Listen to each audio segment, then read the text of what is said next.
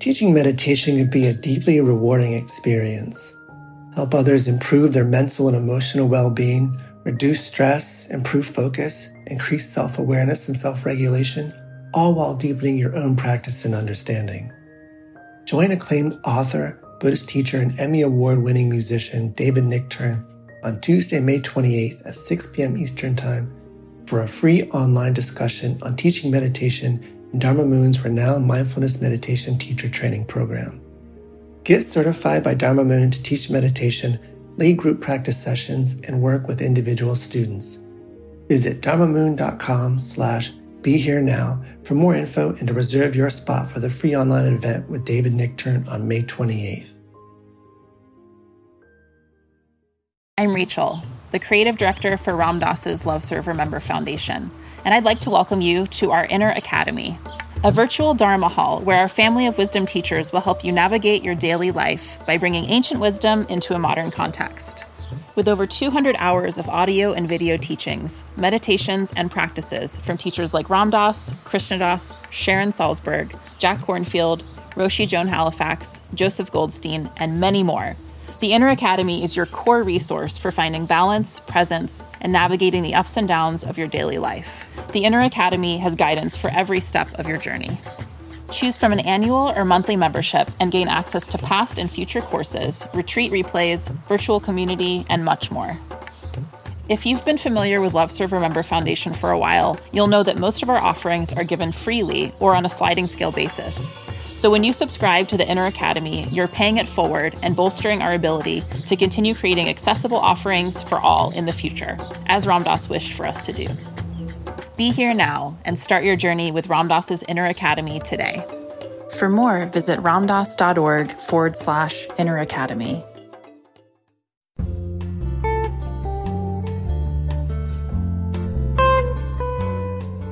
Welcome to Dale Borglum's Healing at the Edge.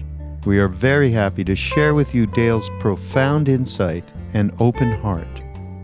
Please go to BeHereNowNetwork.com/Dale to support this podcast. And what I would like to talk about today is faith and devotion.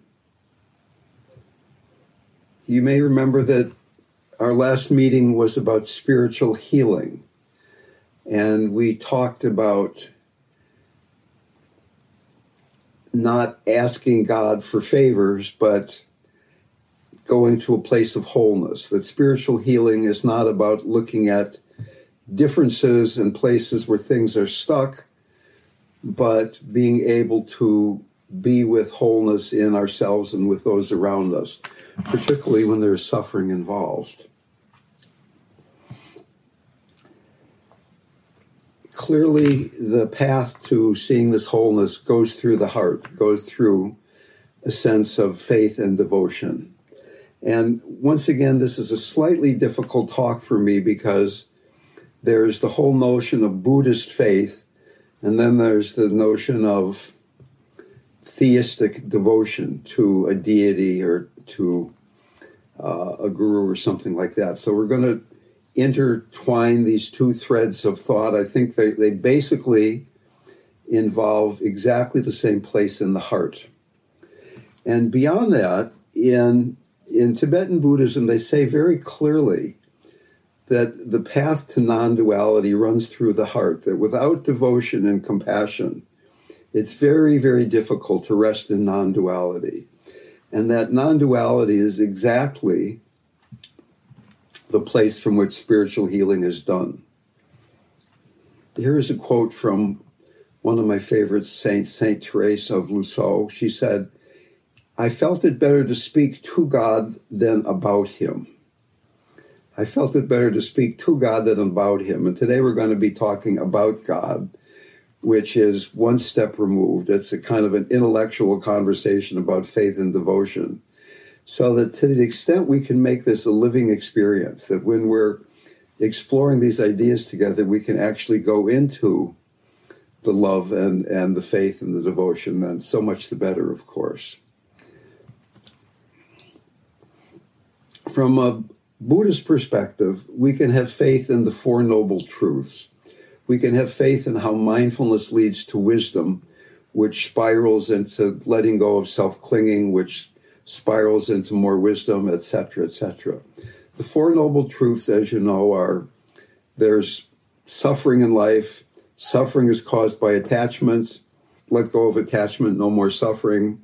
And the Eightfold Noble Path is the way to let go of attachment. That's something we can have faith in. If you really look at this carefully, you'll begin to see in your own life that when you pay attention to how suffering arises, wisdom will begin to arise. We can have faith in the Dharma. We can have faith in the path. We can have faith in what Buddha said, not because he said it, but because by investigating it ourselves, it works. So we begin to go from conditioning to longing for love to love itself. The Buddha said that the awakening of faith or devotion is the dawn of realization, like a great life rising and shining within the heart. Without devotion, you're never going to feel any intimacy between yourself and the teaching or the lineage masters. The importance of devotion was illustrated by Buddha when he likened it to our hands which gather up all spiritual qualities. Buddha also compared devotion to our feet, which are necessary to convey us along the path to Buddhahood. Guru Padmasambhava, the greatest saint in Tibetan Buddhism, explained the power of devotion by saying that if your devotion is characterized by confidence, then realization will arise instantly within you. If your devotion is characterized by confidence, you will immediately be realized. So we all have some devotion, and we have partial devotion. And what Padmasambhava is saying, who is an incarnation of the Buddha, what he is saying is that if you have complete confidence in your devotion, you will be realized. So apparently, none of us have complete confidence. But what we're saying here is that this combination of devotion and confidence, faith, is crucial to the path. And even from a Buddhist standpoint, if you do not have a theistic bone in your body, if you're not somebody who feels comfortable when I start throwing the word God around, which is going to happen really, really soon, then still this whole conversation can be brought back to this notion of faith in the Dharma, faith in the teaching, having confidence in the path. So that what we're talking about now, if you go back to our healing paradigm, we're talking about having motivation for practice. And by realizing how important devotion is, by noticing how when we don't have faith in the Four Noble Truths, we don't have faith in our own practice, we don't have faith in the process of mindfulness revealing how suffering arises in the path to freedom. If we don't have that faith, then practice stagnates. And going back to our talk of a couple weeks ago when we were talking about spiritual healing, at the end of the path, being able to be in non-duality, that really depends on having devotion to the path, devotion to God. The great Saint Ramakrishna, he said, so many people shed a jug full of tears for their spouse. So many people shed a jug full of tears for their money. Who sheds a jug full of tears for God? He said, if you were to cry as much for God as you do for relationships and money, you'd be enlightened right away. Right? Very good point. In the Bible, it says, ask and you shall receive. Last week we were talking about not asking, but now we're starting at the beginning of the path, invocation stage, embodied mindfulness. And from the standpoint of the heart, ask and you shall receive. Can we begin by actually having faith that from our heart, from a place of devotion, we can begin to ask for deeper devotion, ask for connection. And we can begin to say a mantra or a prayer from that stage. We can begin So like when I sit down to meditate, I often just say a short prayer with words or without words, that may my faith increase. May, during this practice period, can I begin to practice from my heart? Can I practice from a place of devotion rather than from my head? Can I drop down? Can the mind drop down into the heart? So the question is, what do you have faith in? Maybe you have some deep experience of God. Maybe you have some experience of Christ or Buddha, or maybe you just have faith in the Dharma. But to really ask yourself what you have faith in. You're not yet completely at this stage in relationship, but you're asking to have that relationship. You're looking at, what do I have faith in? How can I deepen that sense of faith? How can I deepen devotion right now? What are you willing to be touched by? What are you willing to receive? And in the beginning, from a somatic standpoint, it's about being willing to be grounded, to trust that the Mother is supporting us, the Mother Earth, the Earth element, the Mother with a capital M, that it's all the Mother. We're all the child of the Divine Mother, and we can trust that support, whether it's a somatic sense of your feet are on the ground, your butt is on the couch, or a more devotional sense. And Maharaji said that if you love God, you overcome all impurities. So you don't have to fix each individual impurity, but just by loving God, by deepening devotion, the impurities will fall away. We can spend so much time trying to fix each individual place where we're feeling stuck.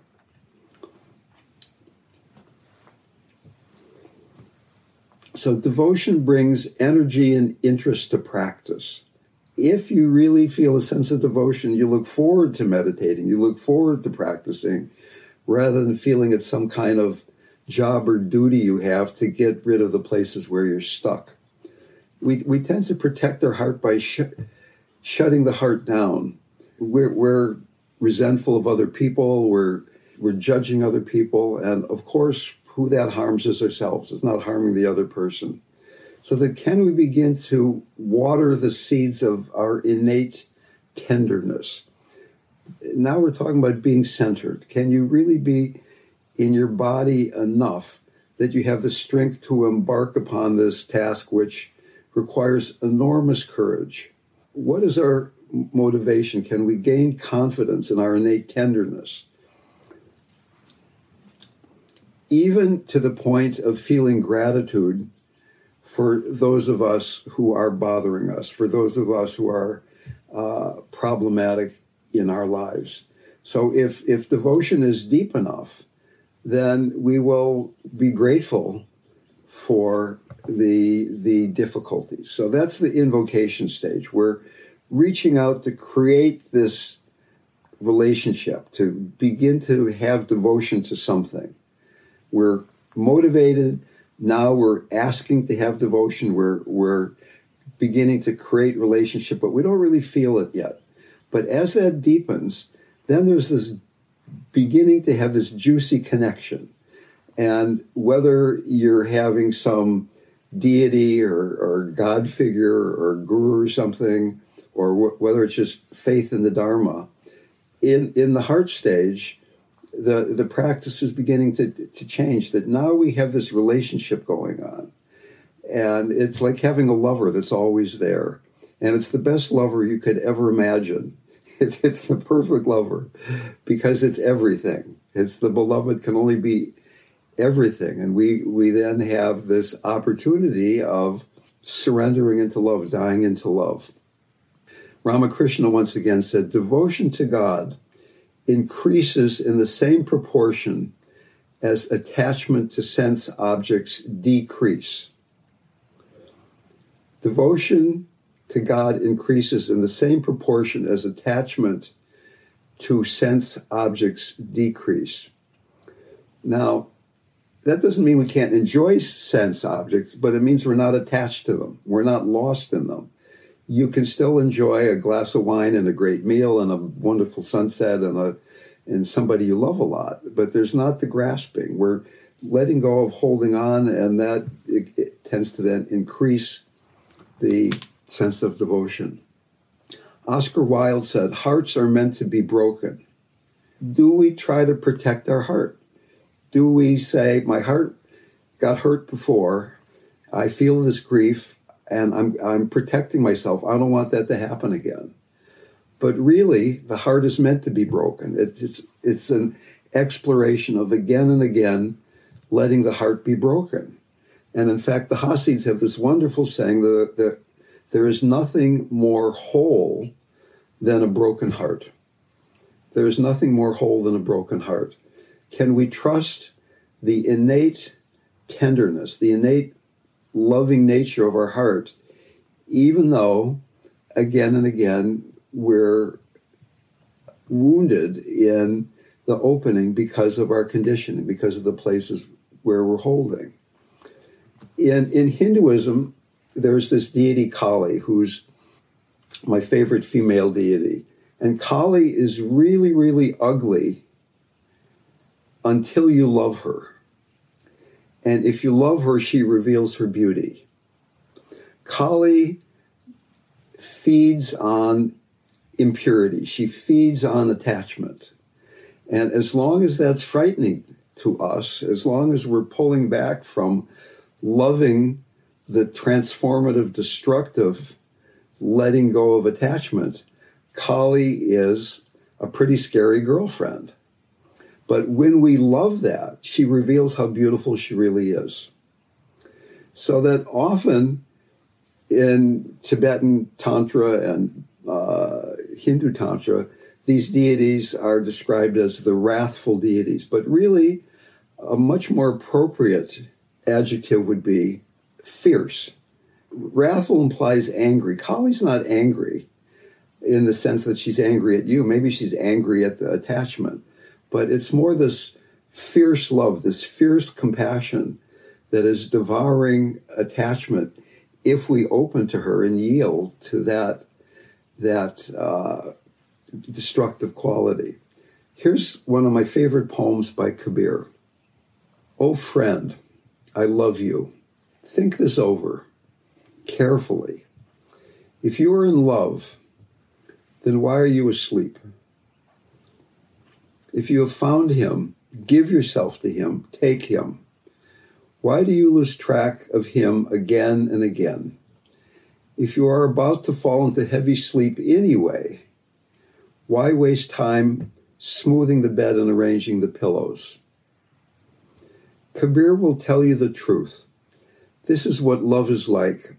Suppose you had to cut off your head and give it to someone else. What difference would that make? Cutting off our head obviously means letting go of attachment to the mind. How much are we attached to the mind as opposed to how much do we have faith in the quality of the heart? How much are we attached to what's going on in our thoughts as opposed to devotion to something that transcends thoughts, that doesn't change? So that as this relationship deepens, we can begin to experience grace in each moment, receive grace in each moment. Ramakrishna said, intense love of God is the only thing needed. And we could translate that into more Buddhist language, that intense love of the Dharma, intense love of practice is really the only thing that's needed. We can have all these complicated conversations about different kinds of practices, but if your motivation is strong enough, if your yearning is strong enough, this relationship will happen. It will purify anything that is still standing between you and surrendering into realization. As the heart stage deepens, as we go into the heart that has the qualities of openness, spaciousness, connectedness, warmth, those are the qualities of the open heart, spaciousness, warmth, connectedness, then in a very natural way, it moves into the tantric stage, the empowerment stage. It's the difference between tantra and yoga. Yoga teaches gradually eliminating obstacles through control. And in the first stages of Buddhism, we're doing that too. We're watching the mind, we're controlling things, we're deepening concentration.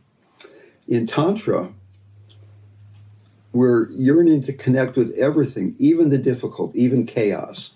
We're not trying to get away from chaos. And in fact, in Tantra, we can have devotion even to the chaotic, even to the wrathful or ferocious demons.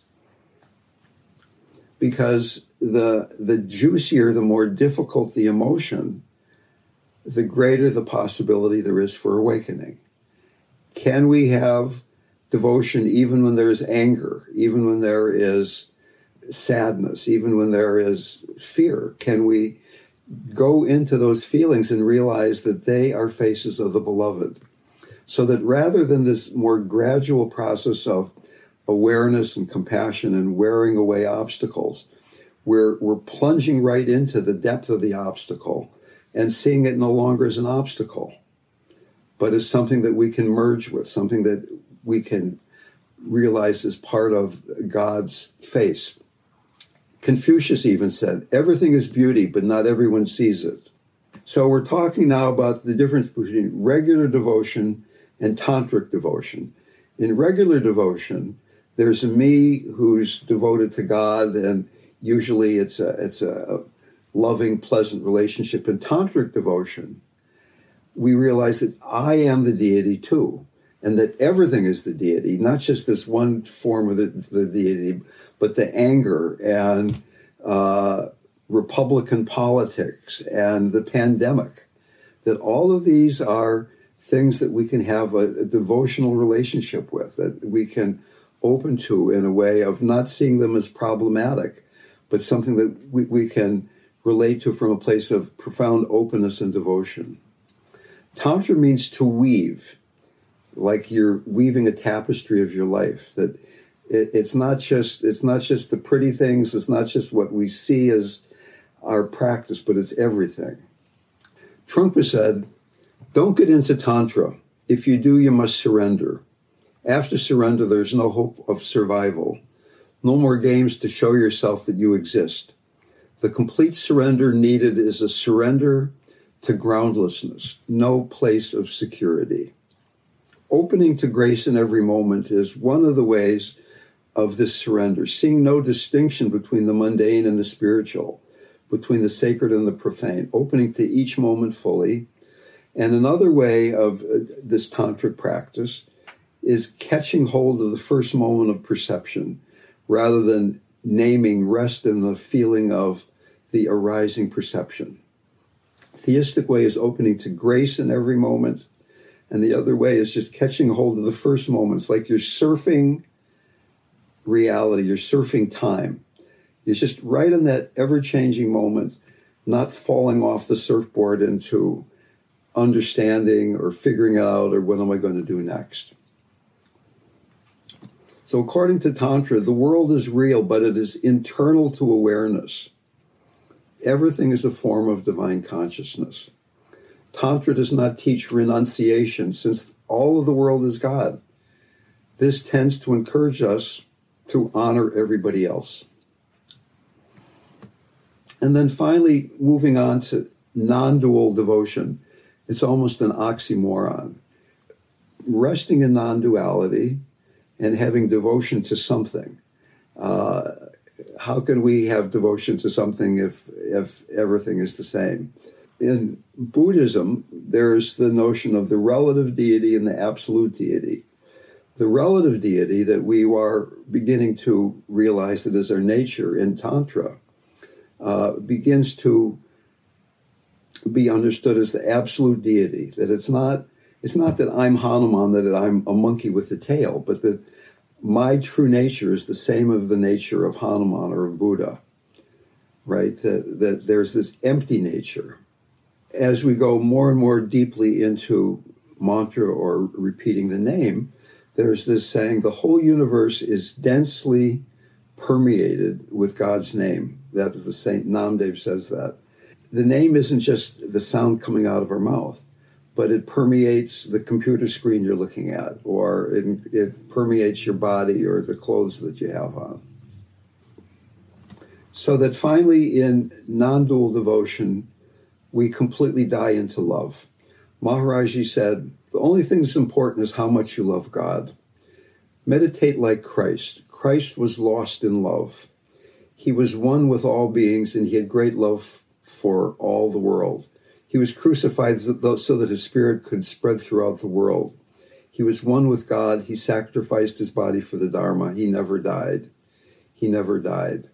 So it's dying into love, that who you and I are, we disappear into love. You felt that at times. I felt that at times. And yet it's so challenging because it's the death of the ego. Any place where we're still afraid of death is going to cause us to be pulling back from this dying into love. And I'm not suggesting that we don't go to psychotherapy or have body work or deal with our obscurations, quote unquote, at times. But can we also explore just this radical surrender into love? This sense that we don't need to ask God for anything other than just glorifying the nature of reality, glorifying Buddha nature. We can spend lifetimes preparing for this surrender. We can get grounded and centered, and we can really deepen our mindfulness, and we can deepen our concentration, and we can work with compassion for all that we see out there. But how long do we do that until we're saying, okay, now I can surrender into wholeness? And in my experience, that practice of non-dual devotion is best practiced in short bursts, that you spend a minute here, 2 minutes there, just dying into love. Maybe it's hard to do that when you're driving on the freeway or you're listening to the news, but eventually, can we begin to integrate radical surrender into mundane existence? And the answer, of course, is yes. That was a lot of quotes and a lot of ideas. And in my own personal life right now, a couple friends I know are very ill, and I'm also doing this work with seeing wholeness in people rather than fixing them or seeing what needs to be fixed. And it's really the same as devotion, but devotion brought into life, into daily life. I don't know. I'm a very stubborn person, and it's taken me. I'm going to have a birthday in 2 weeks, and I'm going to be even a year older, apparently. I've had the great blessing of being around so many wonderful teachers, the best teachers in the world that I could find. I would go to them. So I'm not pretending that what I'm saying is an easy thing to do. It's a simple thing. Ask yourself, what is important? What is it that you really want? Have you had the experience of resting in that place? And is there something more important than finding out how to be there all the time? To let go of these delusions of separateness and that I have to protect myself, that my heart got hurt because that person wasn't who I thought she was going to be, that he was going to be. Can you have the courage, the lion-like courage, to trust the innate tenderness, the innate kindness of your heart, rather than having to protect? And again, just with the next breath, surrender into that devotion, surrender into that love, surrender into that which you have faith in. So often there's disappointment in that gap between what we want to be and how we're living. And we can get stuck in that gap a lot. We can get stuck trying to fix things. There is a practice called guru yoga, and it doesn't mean you have to have a guru, but that you're imagining perfection in front of you, and you're just merging into it again and again. And can you just imagine merging into that wholeness? Can you imagine that any place in you that feels inadequate is only an illusion. What does that feel like? What does it feel like to surrender? Your body is made out of exactly the same substance as the body of the Buddha. Every cell of your body, a pure expression of consciousness. If our devotion is only to the protective, we're going to have a very difficult time when our lives are chaotic. When the bank account goes shooting down instead of shooting up. When the partner is looking at you like, who the hell are you? Or any of those things. When those things are going on, then that's Kali, that's Shiva. Can we keep our heart open then? Or is the heart only open when the environment is being supportive enough? Can you love the chaos? Can you see that the chaos, if God exists, God can only be everything. It's not only the good stuff. It's also the bad stuff, the difficult stuff, the chaos, the war, the cancer, the destruction. And Kali is showing us that. She's destroying the places where we are rejecting certain parts of our existence as divine. She's saying, you don't think that's holy? Here, I'm going to eat that part of you. You don't think that's sacred? I'm going to eat that part of you. Until then you see that everything that remains is just as sacred as everything else. Which doesn't mean that you don't have compassion for the suffering of other people, that you don't work with places where people are caught, where you still are caught yourself at times. In the West, I think that it's really useful for people to begin to more deeply investigate their relationship with the fierce and wrathful and the transformative and the destructive qualities of the sacred. Tantric devotion and then non-dual devotion can't happen until we feel strong enough and empowered enough and embodied enough to be able to deal with Kali and her destructive nature.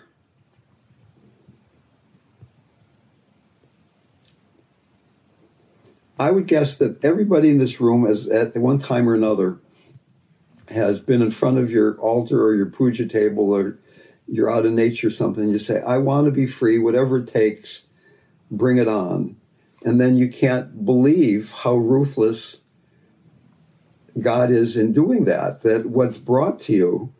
I mean, I was just talking to somebody a couple days ago who was having all these, I even forget who it was, but somebody was kind of complaining about something, and yet she was really on the path, but she couldn't believe that all this mundane bullshit was part of the path. Could she get beyond that so she could get back on the path again? That is the path. It's all the path. Thank you. I had a question. You said something in the very beginning, there's nothing more whole than a broken heart. Yes. Who had said that? I wanted to look more into that.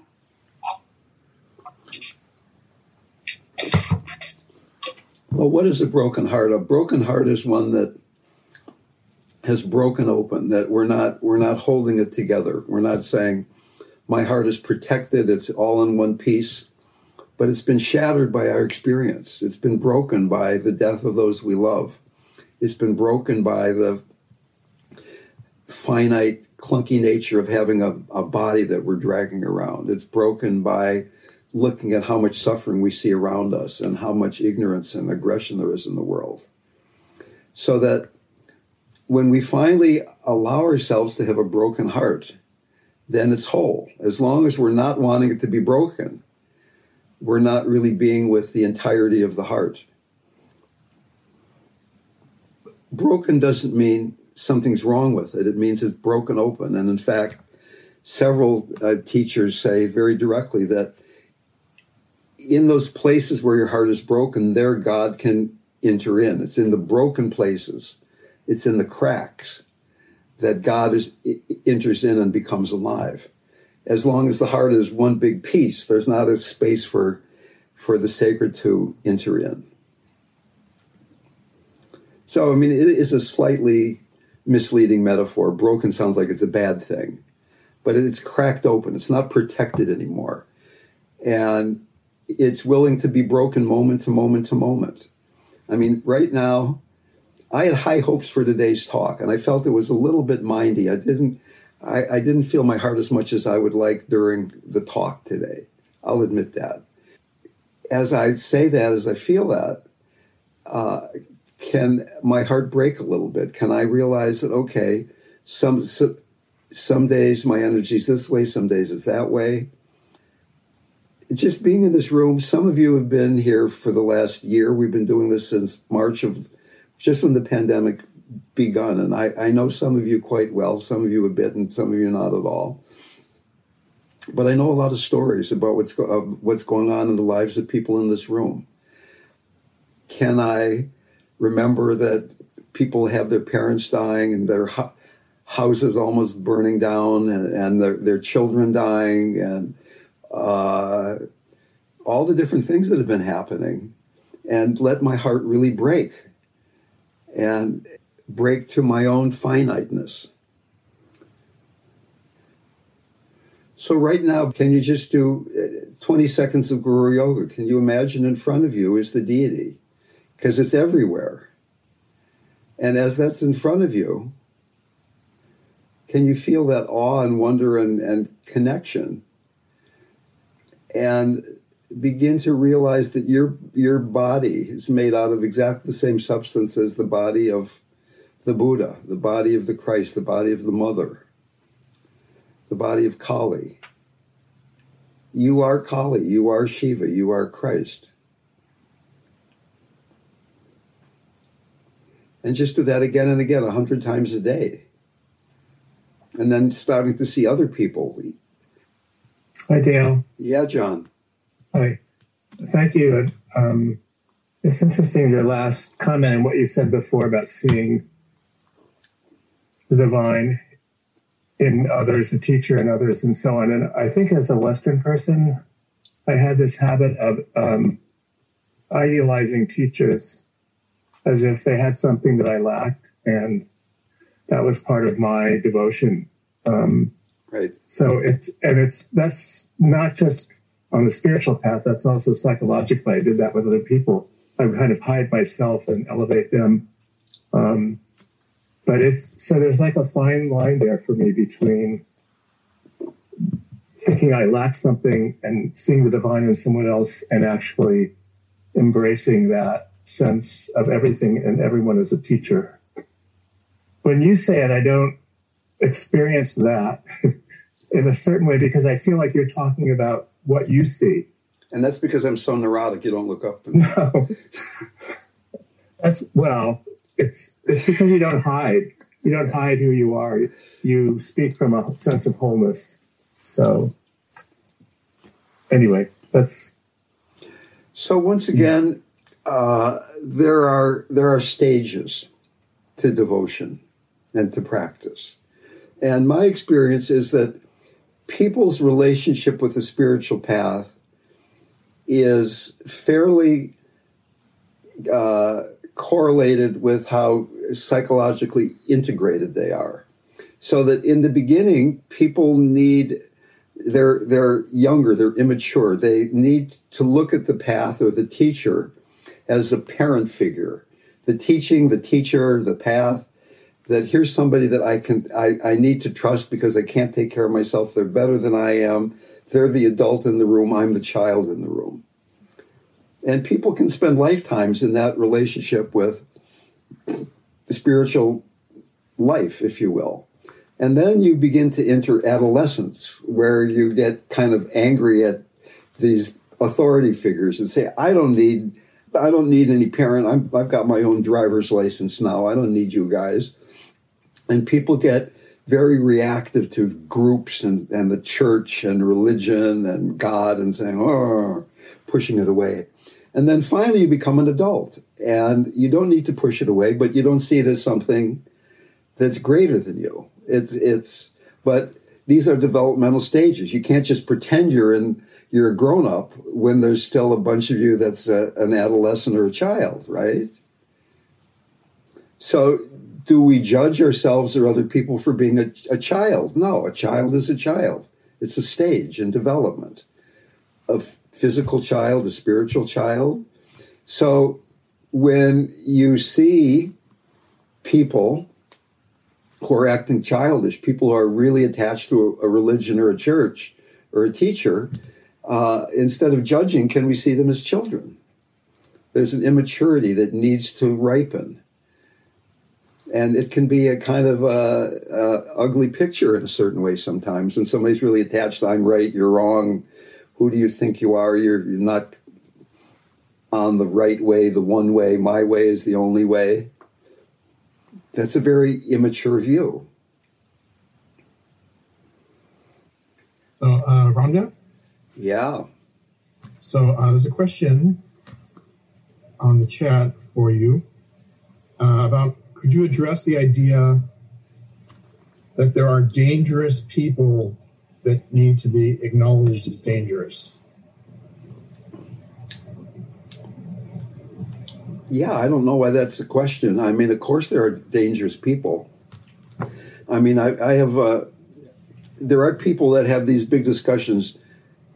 Does evil exist or not? And whether you call it evil is maybe a matter of semantics. But yeah, I mean, certainly there are dangerous people. And just the fact that we see it all as God doesn't mean that we become stupid.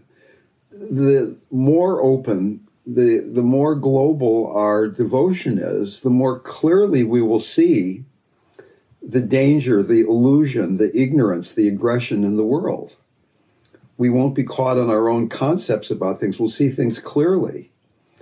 And a fierce compassion, which is able to say no, a fierce love that's able to love the dangerous, but realize the dangerous nature, is certainly the outcome of practice here. So that devotion doesn't mean we become kind of insipid. And that's kind of what I was getting at before when I said that in the West, we don't appreciate the fierce, wrathful aspects of the divine as much as they do in other cultures. So that we have a harder time with the dangers, the harder time with the difficult. We tend to push it away rather than being able to be in the chaos. And I remember once, I've told this story before, but a bunch of us were at Maharaji's temple and he was off talking to some other people. So we were gossiping there about something, who knows what, and having a conversation. And Dada, one of Maharaji's oldest devotees, a very beautiful guy, overheard us and he said, "You Westerners are so mistaken. You think Maharaji is only the good stuff that comes in your lives. He brings you only the positive. No, it's everything. The bad and the good, the difficult and the easy. It's all God. It's all Maharaji bringing you life, if you will. So that includes the dangerous. Then that's a place that you could surrender a little more deeply." Absolutely. Thank you. Yeah.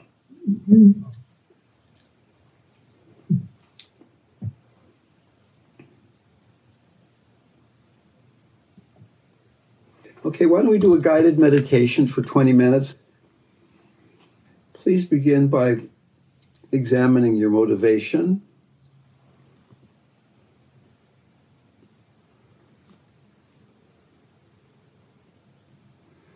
Remembering times when you have felt deep devotion, deep faith.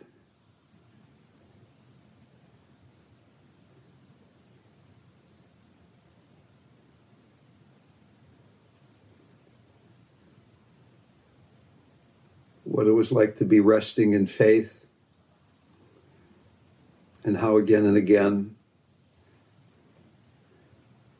our need to understand and improve pulls us out of trusting this resting.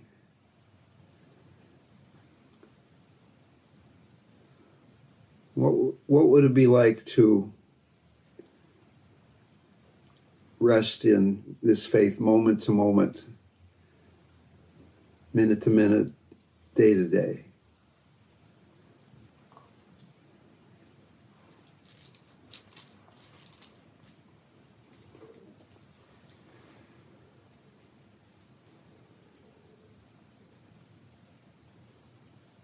And with this motivation, then please invoke that which you trust. The deity, the Dharma, your own true self, Buddha nature,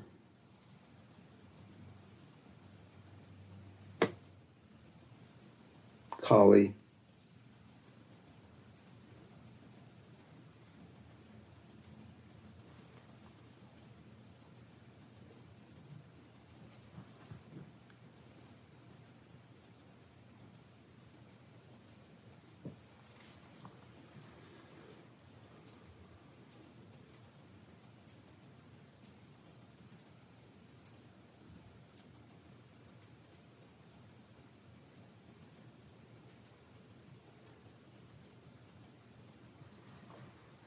letting this trust deepen and allow you to be with the experience as it arises moment to moment,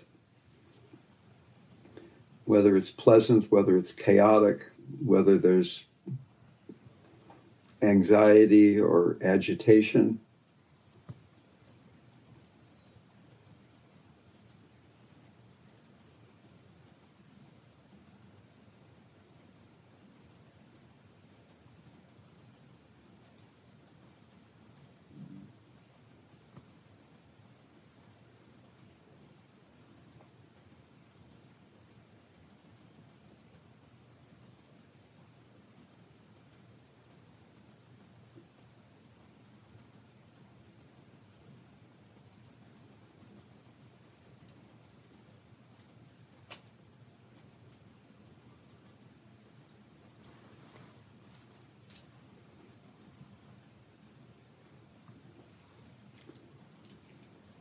What are you willing to reach out for? What are you willing to be touched by?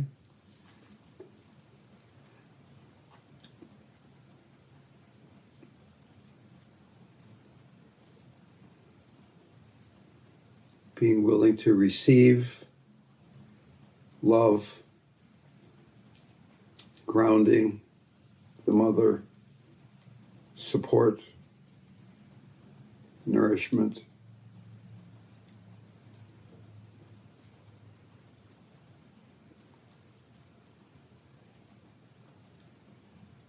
If you love God, you overcome all impurities.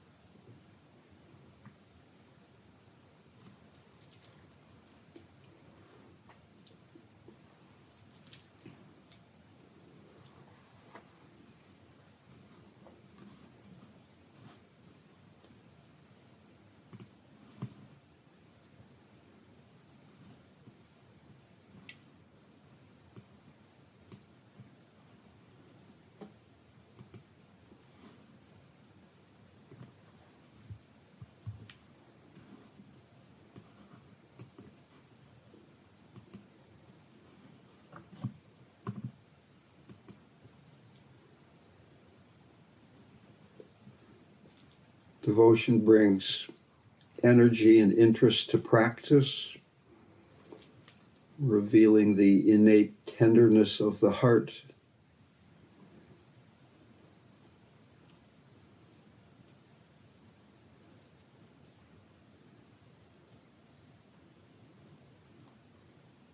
There's nothing more whole than a broken heart.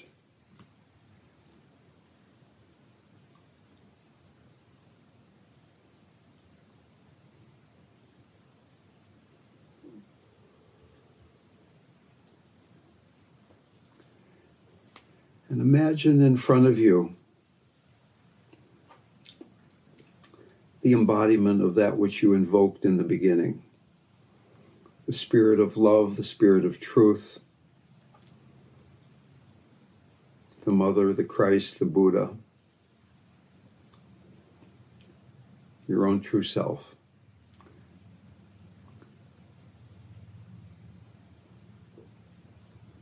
This being is made out of pure consciousness, radiant golden light.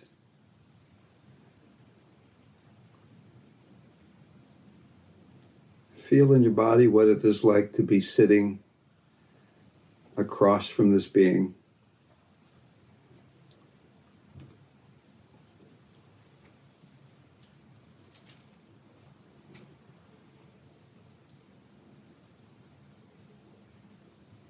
Feeling deepening love, devotion.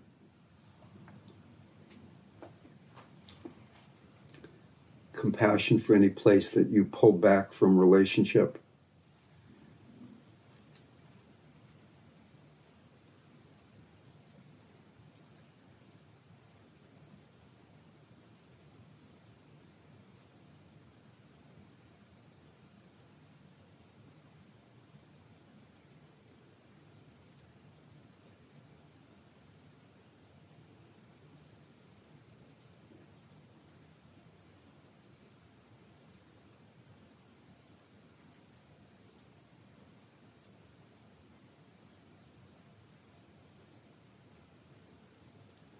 And out of the heart of this being comes a ray of golden light into your body.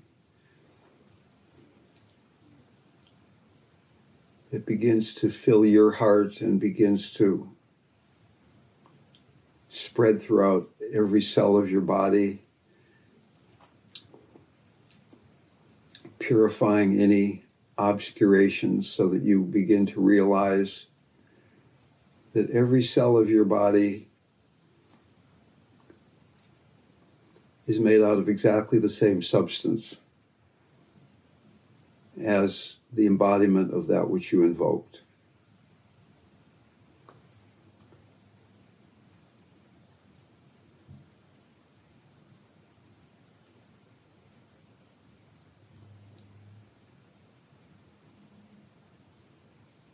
Pure consciousness.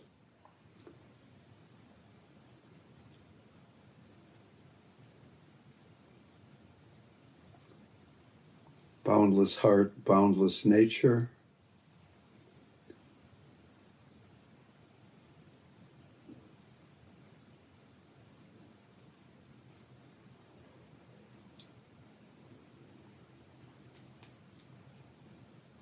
And very gradually then your body and the body of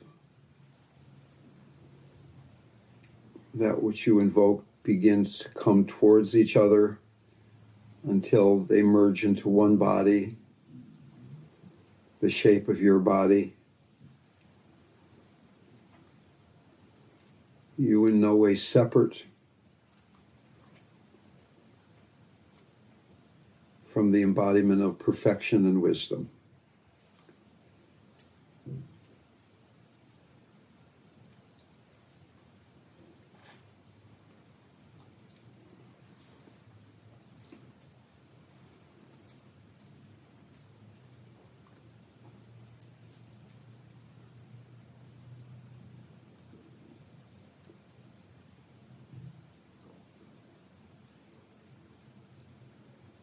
And then gradually this body itself begins to dissolve into spaciousness. That even though you're still sitting in your room, you are also infinite spaciousness. Even though you're sitting there embodied, breathing, grounded and centered,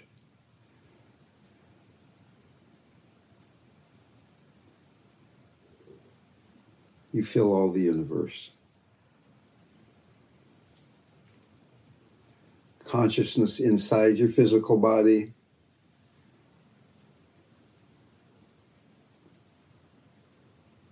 Outside in the vicinity of your body.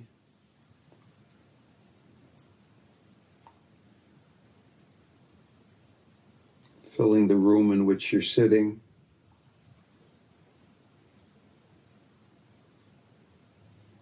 And letting that expand further until it fills the whole universe.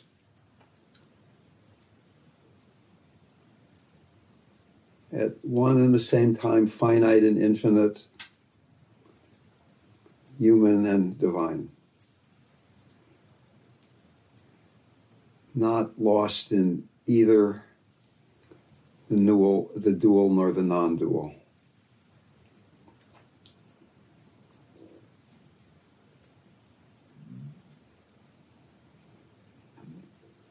All of this physical reality interior to consciousness,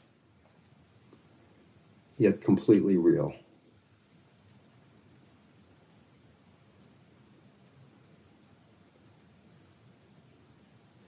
In this openness, there is naturally arising compassionate activity.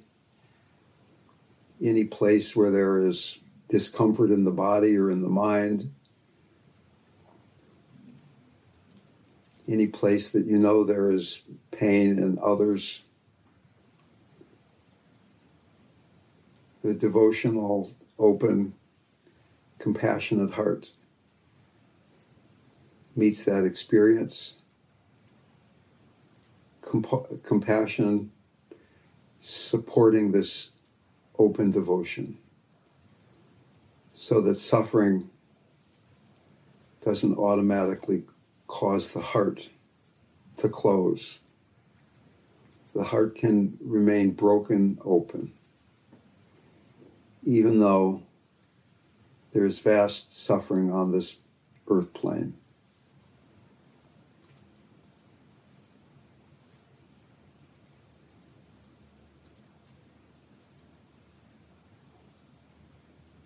All the loss, all the clinging, all the need, all the death and destruction, the chaos, as well as the beauty, the generosity.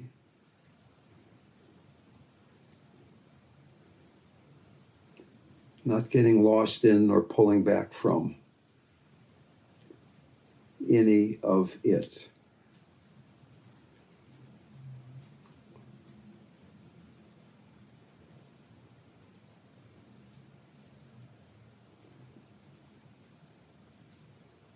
Floating easily in this profound simplicity.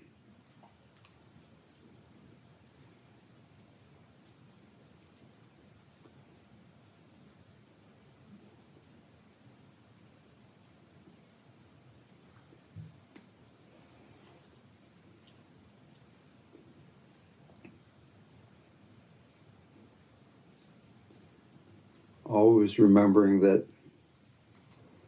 your body and the body of the beloved are one body. There is no impurity beyond impurity and purity.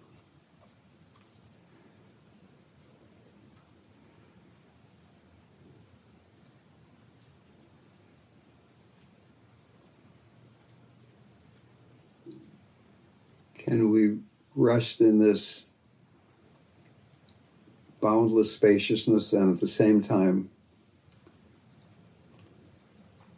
be with the next out-breath, the letting go, dying into this letting go, the next in-breath being born again.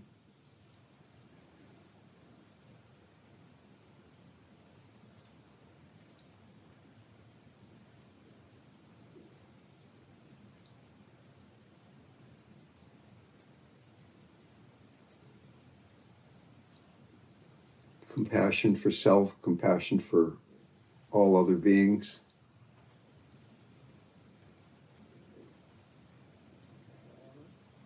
Compassion, our true nature, a state of being, rather than something we have to try to do better at.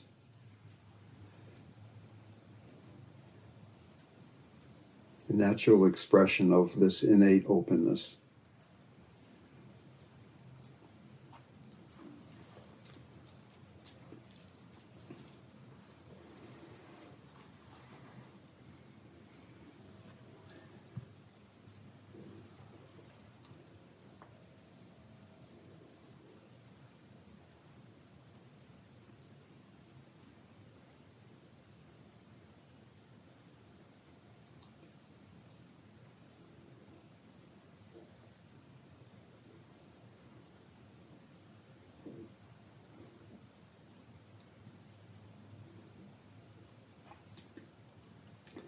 May all beings be free from suffering. May they realize the free and boundless nature of their minds.